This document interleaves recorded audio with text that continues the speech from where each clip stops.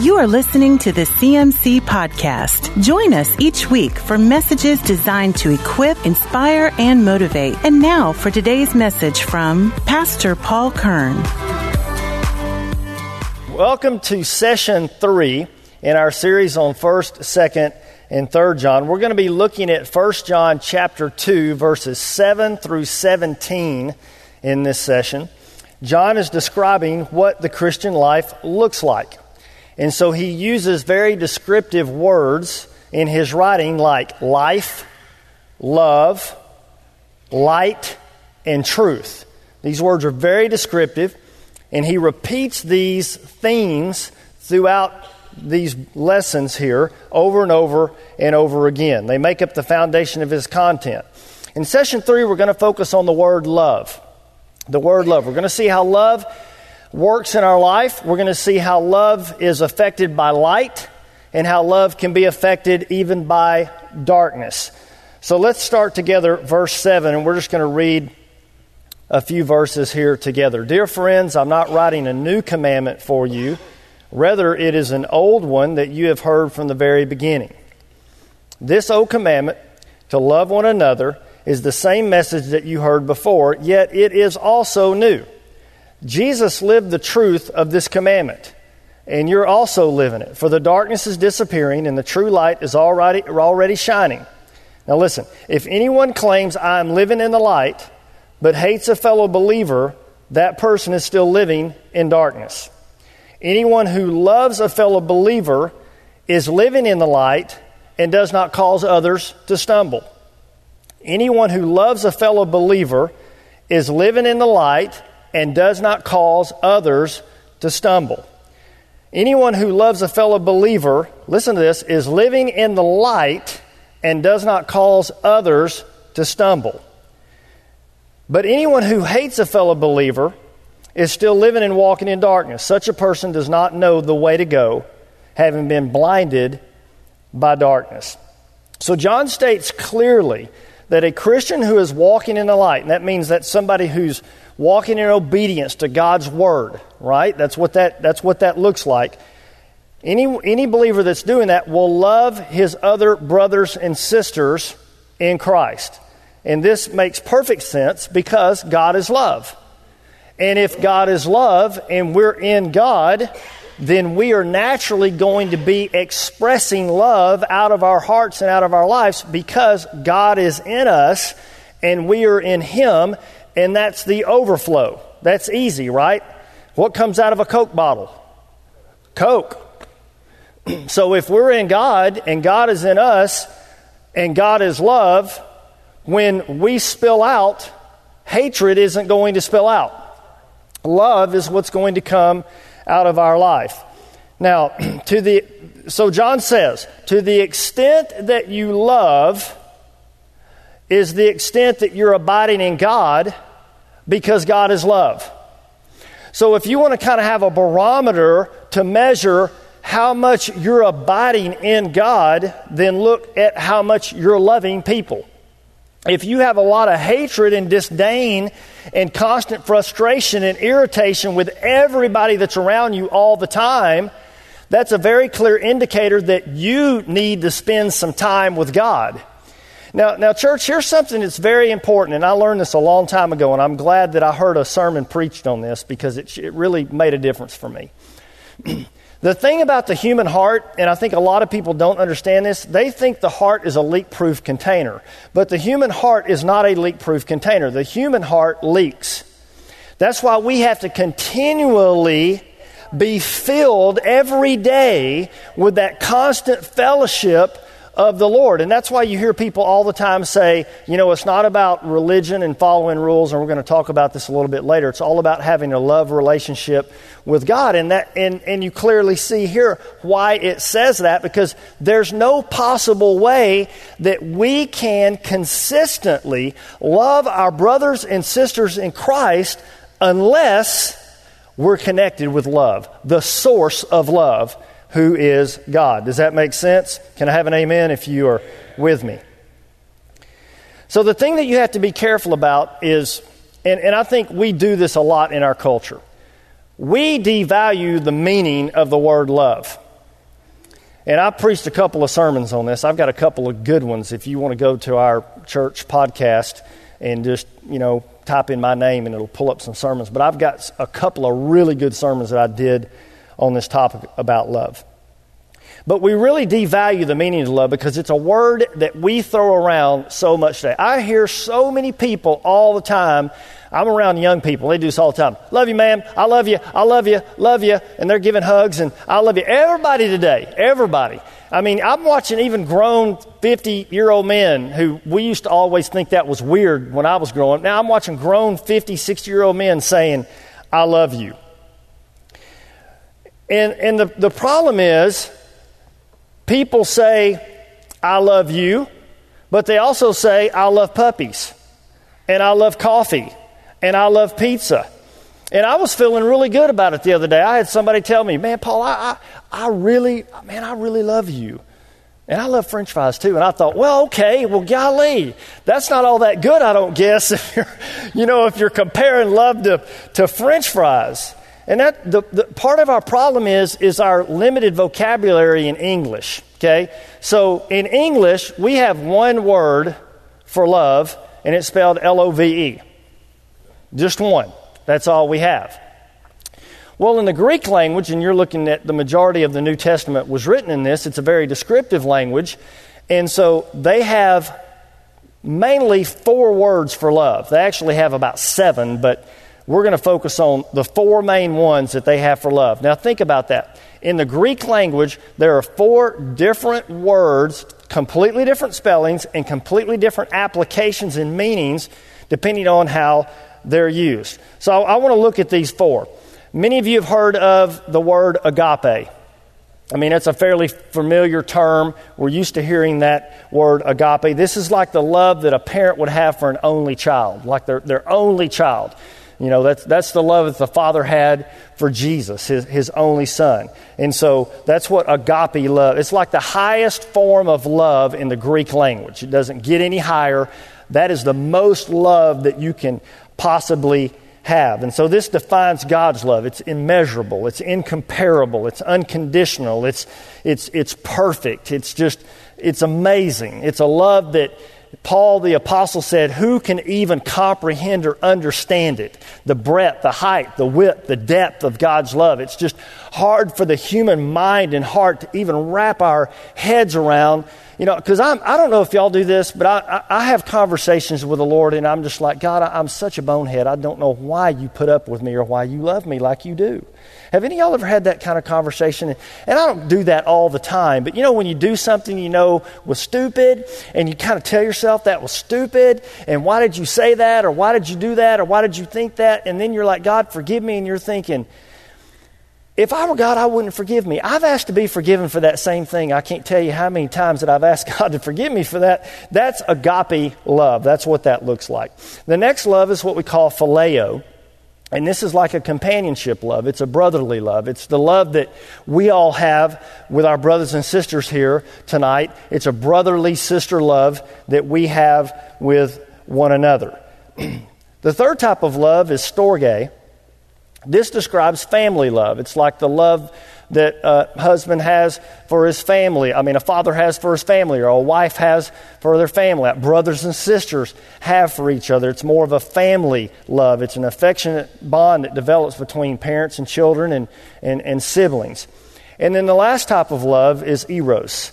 And this is a love that's emotionally involved in body chemistry, right? It's a romantic type of love. That's the kind of love that causes us to procreate and fill the earth with little boys and little girls, right?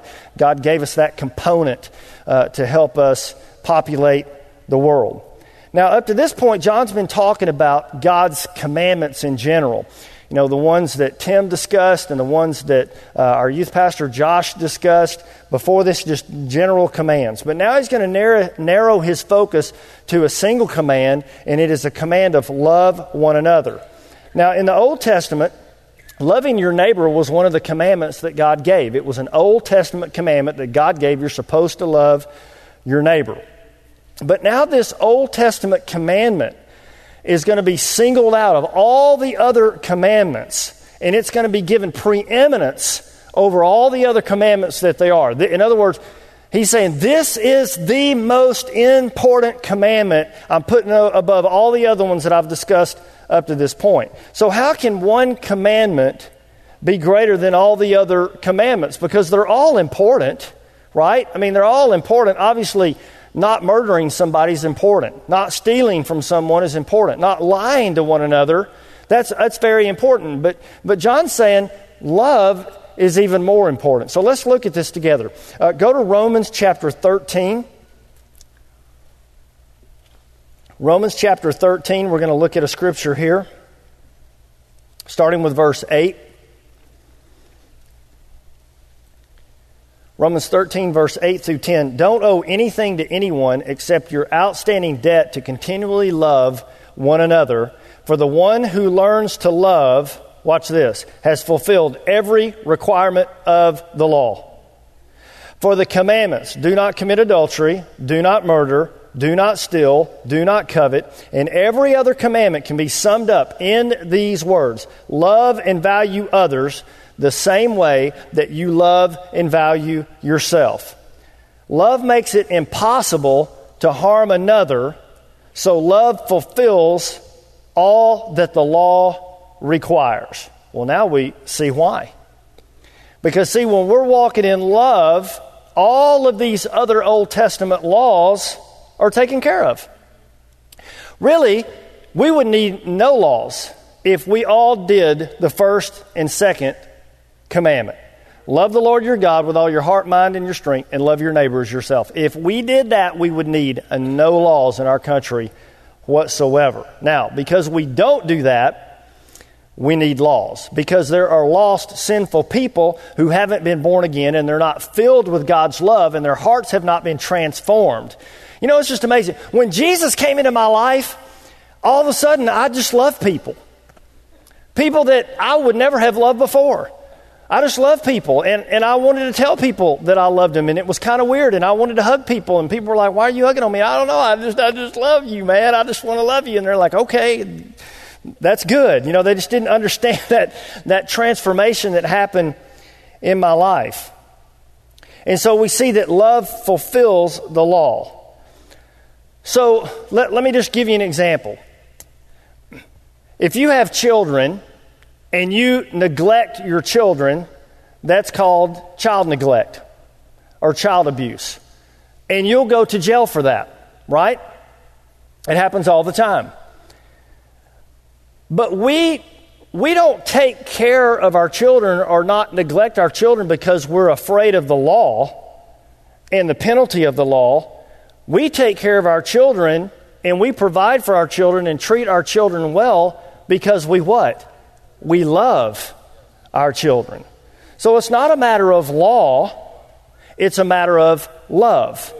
So this commandment to love is above all of the laws because when we walk in love toward each other, we don't have to be commanded, don't steal from your neighbor, don't lie to your wife, don't cheat your friend, don't murder this person who made you angry or think murderous thoughts toward them.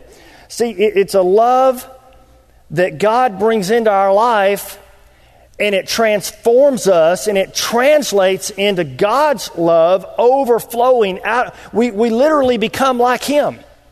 We're like little Christ, right? That's what Christian means. And because Christ is now inside of us, inside of our heart, we don't want to do harm to our neighbor. We want to do what's going to be best for our neighbor and love our neighbor and treat our neighbor better than we would even treat ourselves. And that's why John says it's a new commandment because it has a new emphasis. See, he says it's an old commandment, but it's new because it's kind of got a new direction to it. Now it's not you better do this, you're going to get punished. Now it's, hey, Christ lives inside of you. You've got this connection with God that has literally changed your heart. And now this is just this new emphasis just to love people. So students love their teachers, and teachers love their students. And bosses love their employees, and employees love their bosses. And kids love their parents, and parents love their kids because God is in us, and He's expressing Himself out of us. Clearly, Christian love is not a shallow, emotional sentiment. It's not like loving coffee or French fries or ice cream.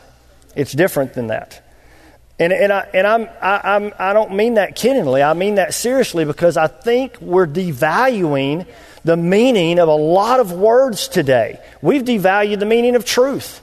Truth doesn't mean anything anymore because we've devalued it. And I don't want to, in the church of Jesus Christ, us just walking around throwing the word love around, and yet we didn't read 1 John and understand what love really looks like. Because we don't get to describe what love looks like. We don't get to make up the definition of love. God makes the definition of love, and God shows us what that actually looks like. So how do we know and show we love God? By loving our neighbors. That's how we do it. John 15:13. For the greatest love of all is a love that sacrifices all. And this great love is demonstrated when a person sacrifices his life for his friends. You know, in Jesus Christ, we have a new illustration of an old truth. So we're compelled to love and treat each other with kindness because of Christ living in us. John explains that if you're in God, then you practice love. And if you don't practice love, then guess what? You're not in God. So this is hard for us to read because we would all have to admit there are times all throughout the week that we're not in God. Why? Because we're not walking in love. Boy, when we get that attitude, we start getting that lip puckered up, or we get that brow bending in, or we get that neck getting kind of stiff back here, and we kind of feel that rise, and we start becoming angry. Clearly, we have moved out of light, love, truth, life, and man, we've moved over here into the devil's camp, right? We're over here in darkness and ugliness and selfishness and all of these things. People say, well, how do you know you're in God? It's not hard. Just look at your attitude. Look at your countenance. Watch how you're treating people. You can clearly tell whether or not you're in God. The Bible's not complicated. We make it complicated. But when we read the Bible for what it really says, it's very easy. How do we know that we're loving God? We're loving people. We're treating people with love. John continues the illustration of love and light together in verses 9 through 11. So go back to 1 John chapter 2 and go to verse 9. Excuse me. If anyone claims, I'm living in the light, but he hates his fellow believer, that person is still living in darkness. Anyone who loves a fellow believer is living in the light and doesn't cause others to stumble. But anyone who hates a fellow believer is still living and walking in the darkness. Such a person does not know the way to go, having been blinded by the darkness. Now here's the deal, church.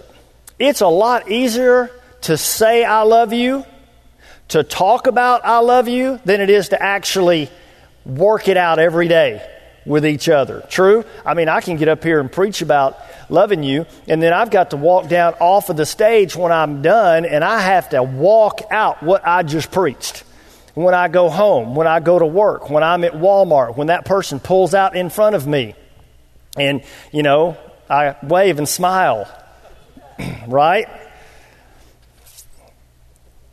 So it's a lot easier to talk about it than it is to actually live it out. But John says it's impossible to be in fellowship with the Father and out of fellowship with your brothers and sisters in Christ. It says, how can you say that you love God whom you can't see when you don't love your brothers and sisters in Christ whom you can see? So John challenges us to keep it real. See, the Christian life is not just vertical, God to man. It's also horizontal, man to man. That's what forms the cross. First, it's our relationship with God vertically, And then because of God's love that changes us and that constant river that's flowing, that's why Jesus said it's a spring of eternal life springing up within you. Because of that flow from God's throne that's coming down to us every day, because we make this connection happen every morning and every evening and all throughout the day, as like Paul said, we pray without ceasing. We've got this constant connection with the Lord.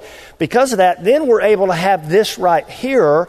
And it can work. We can have happy marriages, and we can have children that we get along with, and we can have people that we work with that we're not having a bunch of strife with, and God can do that miracle in our life. Go to Matthew chapter 5. Let's look at this together. Matthew chapter 5, verse 21.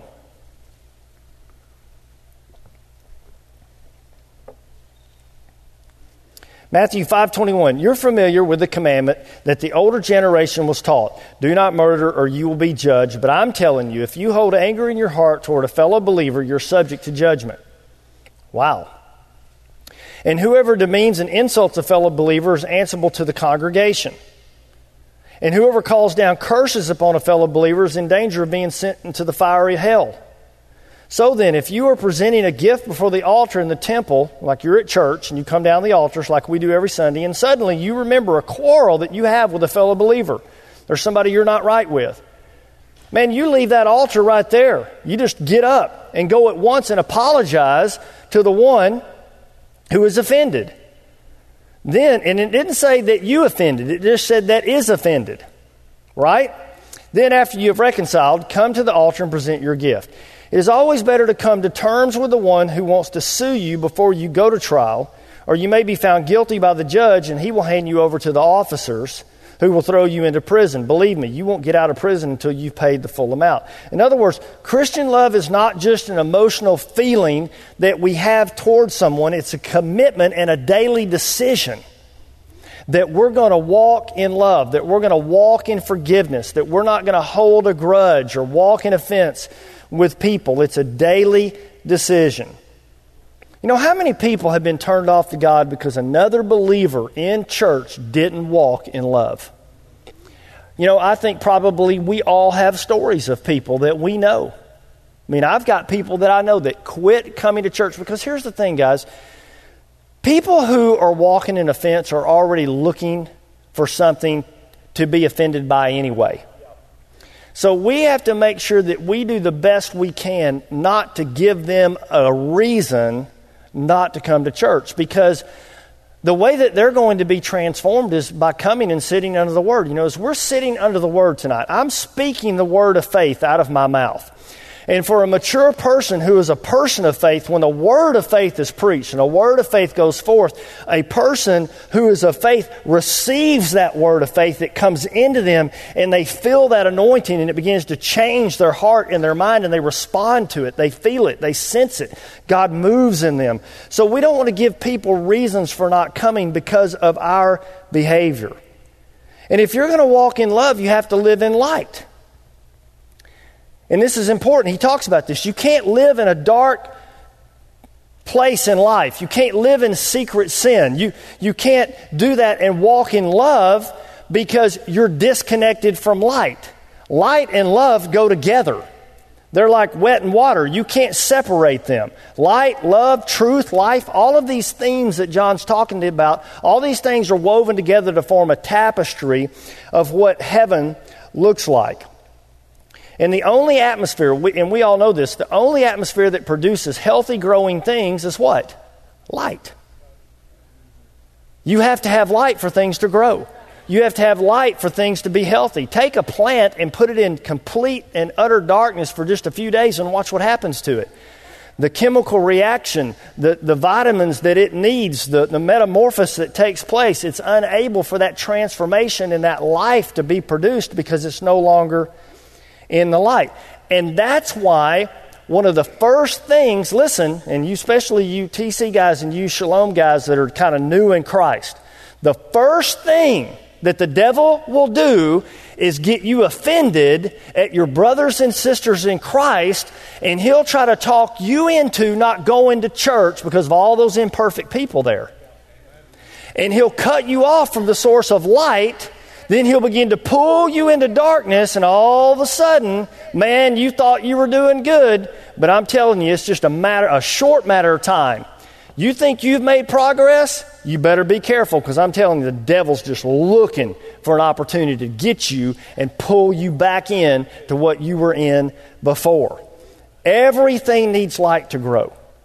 So if we practice love, we will live in the light and we'll have fellowship with God. We won't live in dark places. We won't stumble or become a stumbling block for other people. We're not going to, get our friends involved in things that they shouldn't be doing.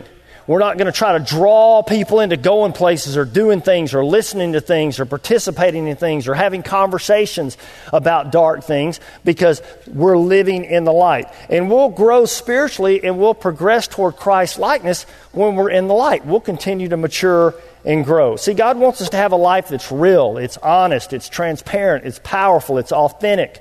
This is what the life of Jesus Christ provides us. A life that consists of more than just mere words, but it's demonstrated every day. Our children see it, our friends see it, our co-workers see it. Everybody sees it. It's real, it's legit. Now, Romans chapter 12, verse 9, listen to what this says. It says, hate what is evil and cling to what is good. That's Romans 12:9. Hate what is evil and cling to what is good. So John goes on to say that there is a love that God hates. There's a love that God hates. It's a wrong kind of love. It's a love for the world. And in 1 John chapter 2, verse 15 through 17, he explains this. He says, don't set the affections of your heart on this world or in loving the things of the world. The love of the Father and the love of the world are incompatible. For all that the world offers us, the gratification of our flesh, the allurement of things of the world, and the obsession with status and importance, none of these things come from the Father, but they're from the world. And this world and its desires are in the process of passing away, but those who love to do the will of God live forever. Isn't that good? I mean, it's such sound, practical, common sense advice for all of us. The Bible makes it clear that if we're going to be fully aware of the world system, we're going to know that the world system is influenced by darkness. And a person who is a child of light does not allow himself to get involved into the darkness of the world. The scriptures say that we're in the world system, but we're not what? Of the world system. And the world system will corrupt your new life in Christ. It'll pull you away from the growth and the spiritual fellowship that God wants you to have with Him. I think one of the mistakes that we make, let me just say this. The world system is not so much as a wrong activity as it is a wrong attitude. And I think we focus too much of our attention on what people are doing instead of what people's hearts are like. Let me just give you an example. We try to control people's actions and activities through religious rules. That's what they did in the Old Testament. That's why it's called the Old Testament. God said the old is passing away, the new is coming. So God wanted to usher us into a new covenant or a new type of relationship that they hadn't had before this. So it's not the music or the clothing or the hair or the makeup or whatever. It's the spirit behind it all. And parents, you got to get a hold of this with your children. You can't have rule-based discipline. You have to have relationship-based discipline. And you have to work at capturing your child's heart, not their obedience. Because a child can obey you if they're in the home. You're going to do what I say. Go do this, go do this, go do this, go do this. And they're going to do it out of fear of punishment and being grounded. But have you captured their heart? You guys that are at TC and you guys that are at Shalom, listen, the people that are there that are over you, they can command you to do things and you'll do it because you're be kicked out of the program and you don't want that to happen. But you've got to come to a place where it's not about that. It's about what's going on in here. What is happening in here? And nobody can control that in our life but us. No human being can make that happen. Only we can control that. So people seek God's will for their life and they still love the world. And the scripture teaches us that if we love God, we'll show God that we love Him through an attitude of obedience to Him. I don't obey God because I have to. I don't obey God because I'm scared I might go to hell. I obey God because I love Him. And I know God wants what's best for me. And I know if I do that, it's going to benefit every single person around me. So what is worldliness?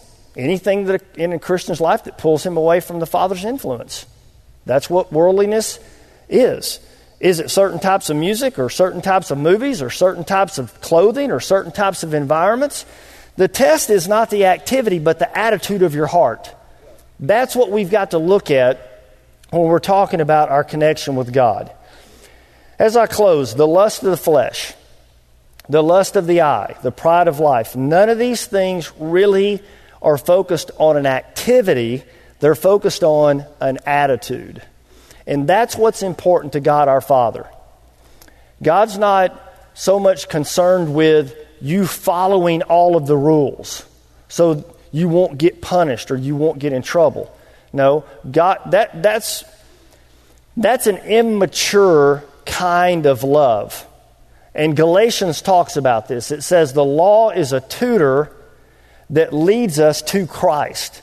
So, when we first start out in our walk with God, it is about, don't do this and don't do that and don't do this. Kind of like our children when they're small. We start them out doing that, but we bring them into a place where the law is written in their hearts and their minds, and we have this moral library built inside of us. And at any point throughout the day, I can go and I can look in the library of my heart and say, you know what, I don't need to treat that person like that because God says that's not what love looks like, and I would never want to do that, so here's the way I'm going to live. And so we live out of this heart attitude. It's important to remember that we're in the world, but we don't want to allow the world to be in us. God teaches us not to love the world system. Why? It causes heartache in life. It causes divorce in families. It causes rebellion in our lives. It creates stress, tension, worry, fear of punishment. See, we don't love the world. We love God. This week, I want to encourage you. Connect with God. Spend time with Him all throughout the day in prayer. Just all throughout the day, you're thinking about God. You're talking to Him. You're cultivating this love relationship with God. God, I love you. God, I'm so thankful to you. Thank you, God, for saving me. God, thank you for blessing me. Lord, I love you. Thank you for having patience with me, God. Thank you, God, that you're so good to me. See, that's the kind of relationship that we have with the Father. And as we do that, God begins to transform us. And man, all of a sudden, you'll find yourself loving people that are hard to love. You'll find yourself responding in ways that normally you might respond out of the flesh this way, and now you're responding out of the Spirit this way because the love of God is in us. If we're in God and God is love, then love will be in us and it will come out. Amen? Let's give God a hand clap tonight. Come on. Come on. Stand with me. Let's pray together. Father, we just thank you for your great love for us. And Lord, as we connect with you, we know, Lord, that we'll be transformed into love. God, transform us into love. Help us. We love you. We honor you in Jesus' name. Amen. You have been listening to the CMC Podcast. For more information about CMC, our different conferences, Christian school, college internship, resources, and more, go to cmchurch.com.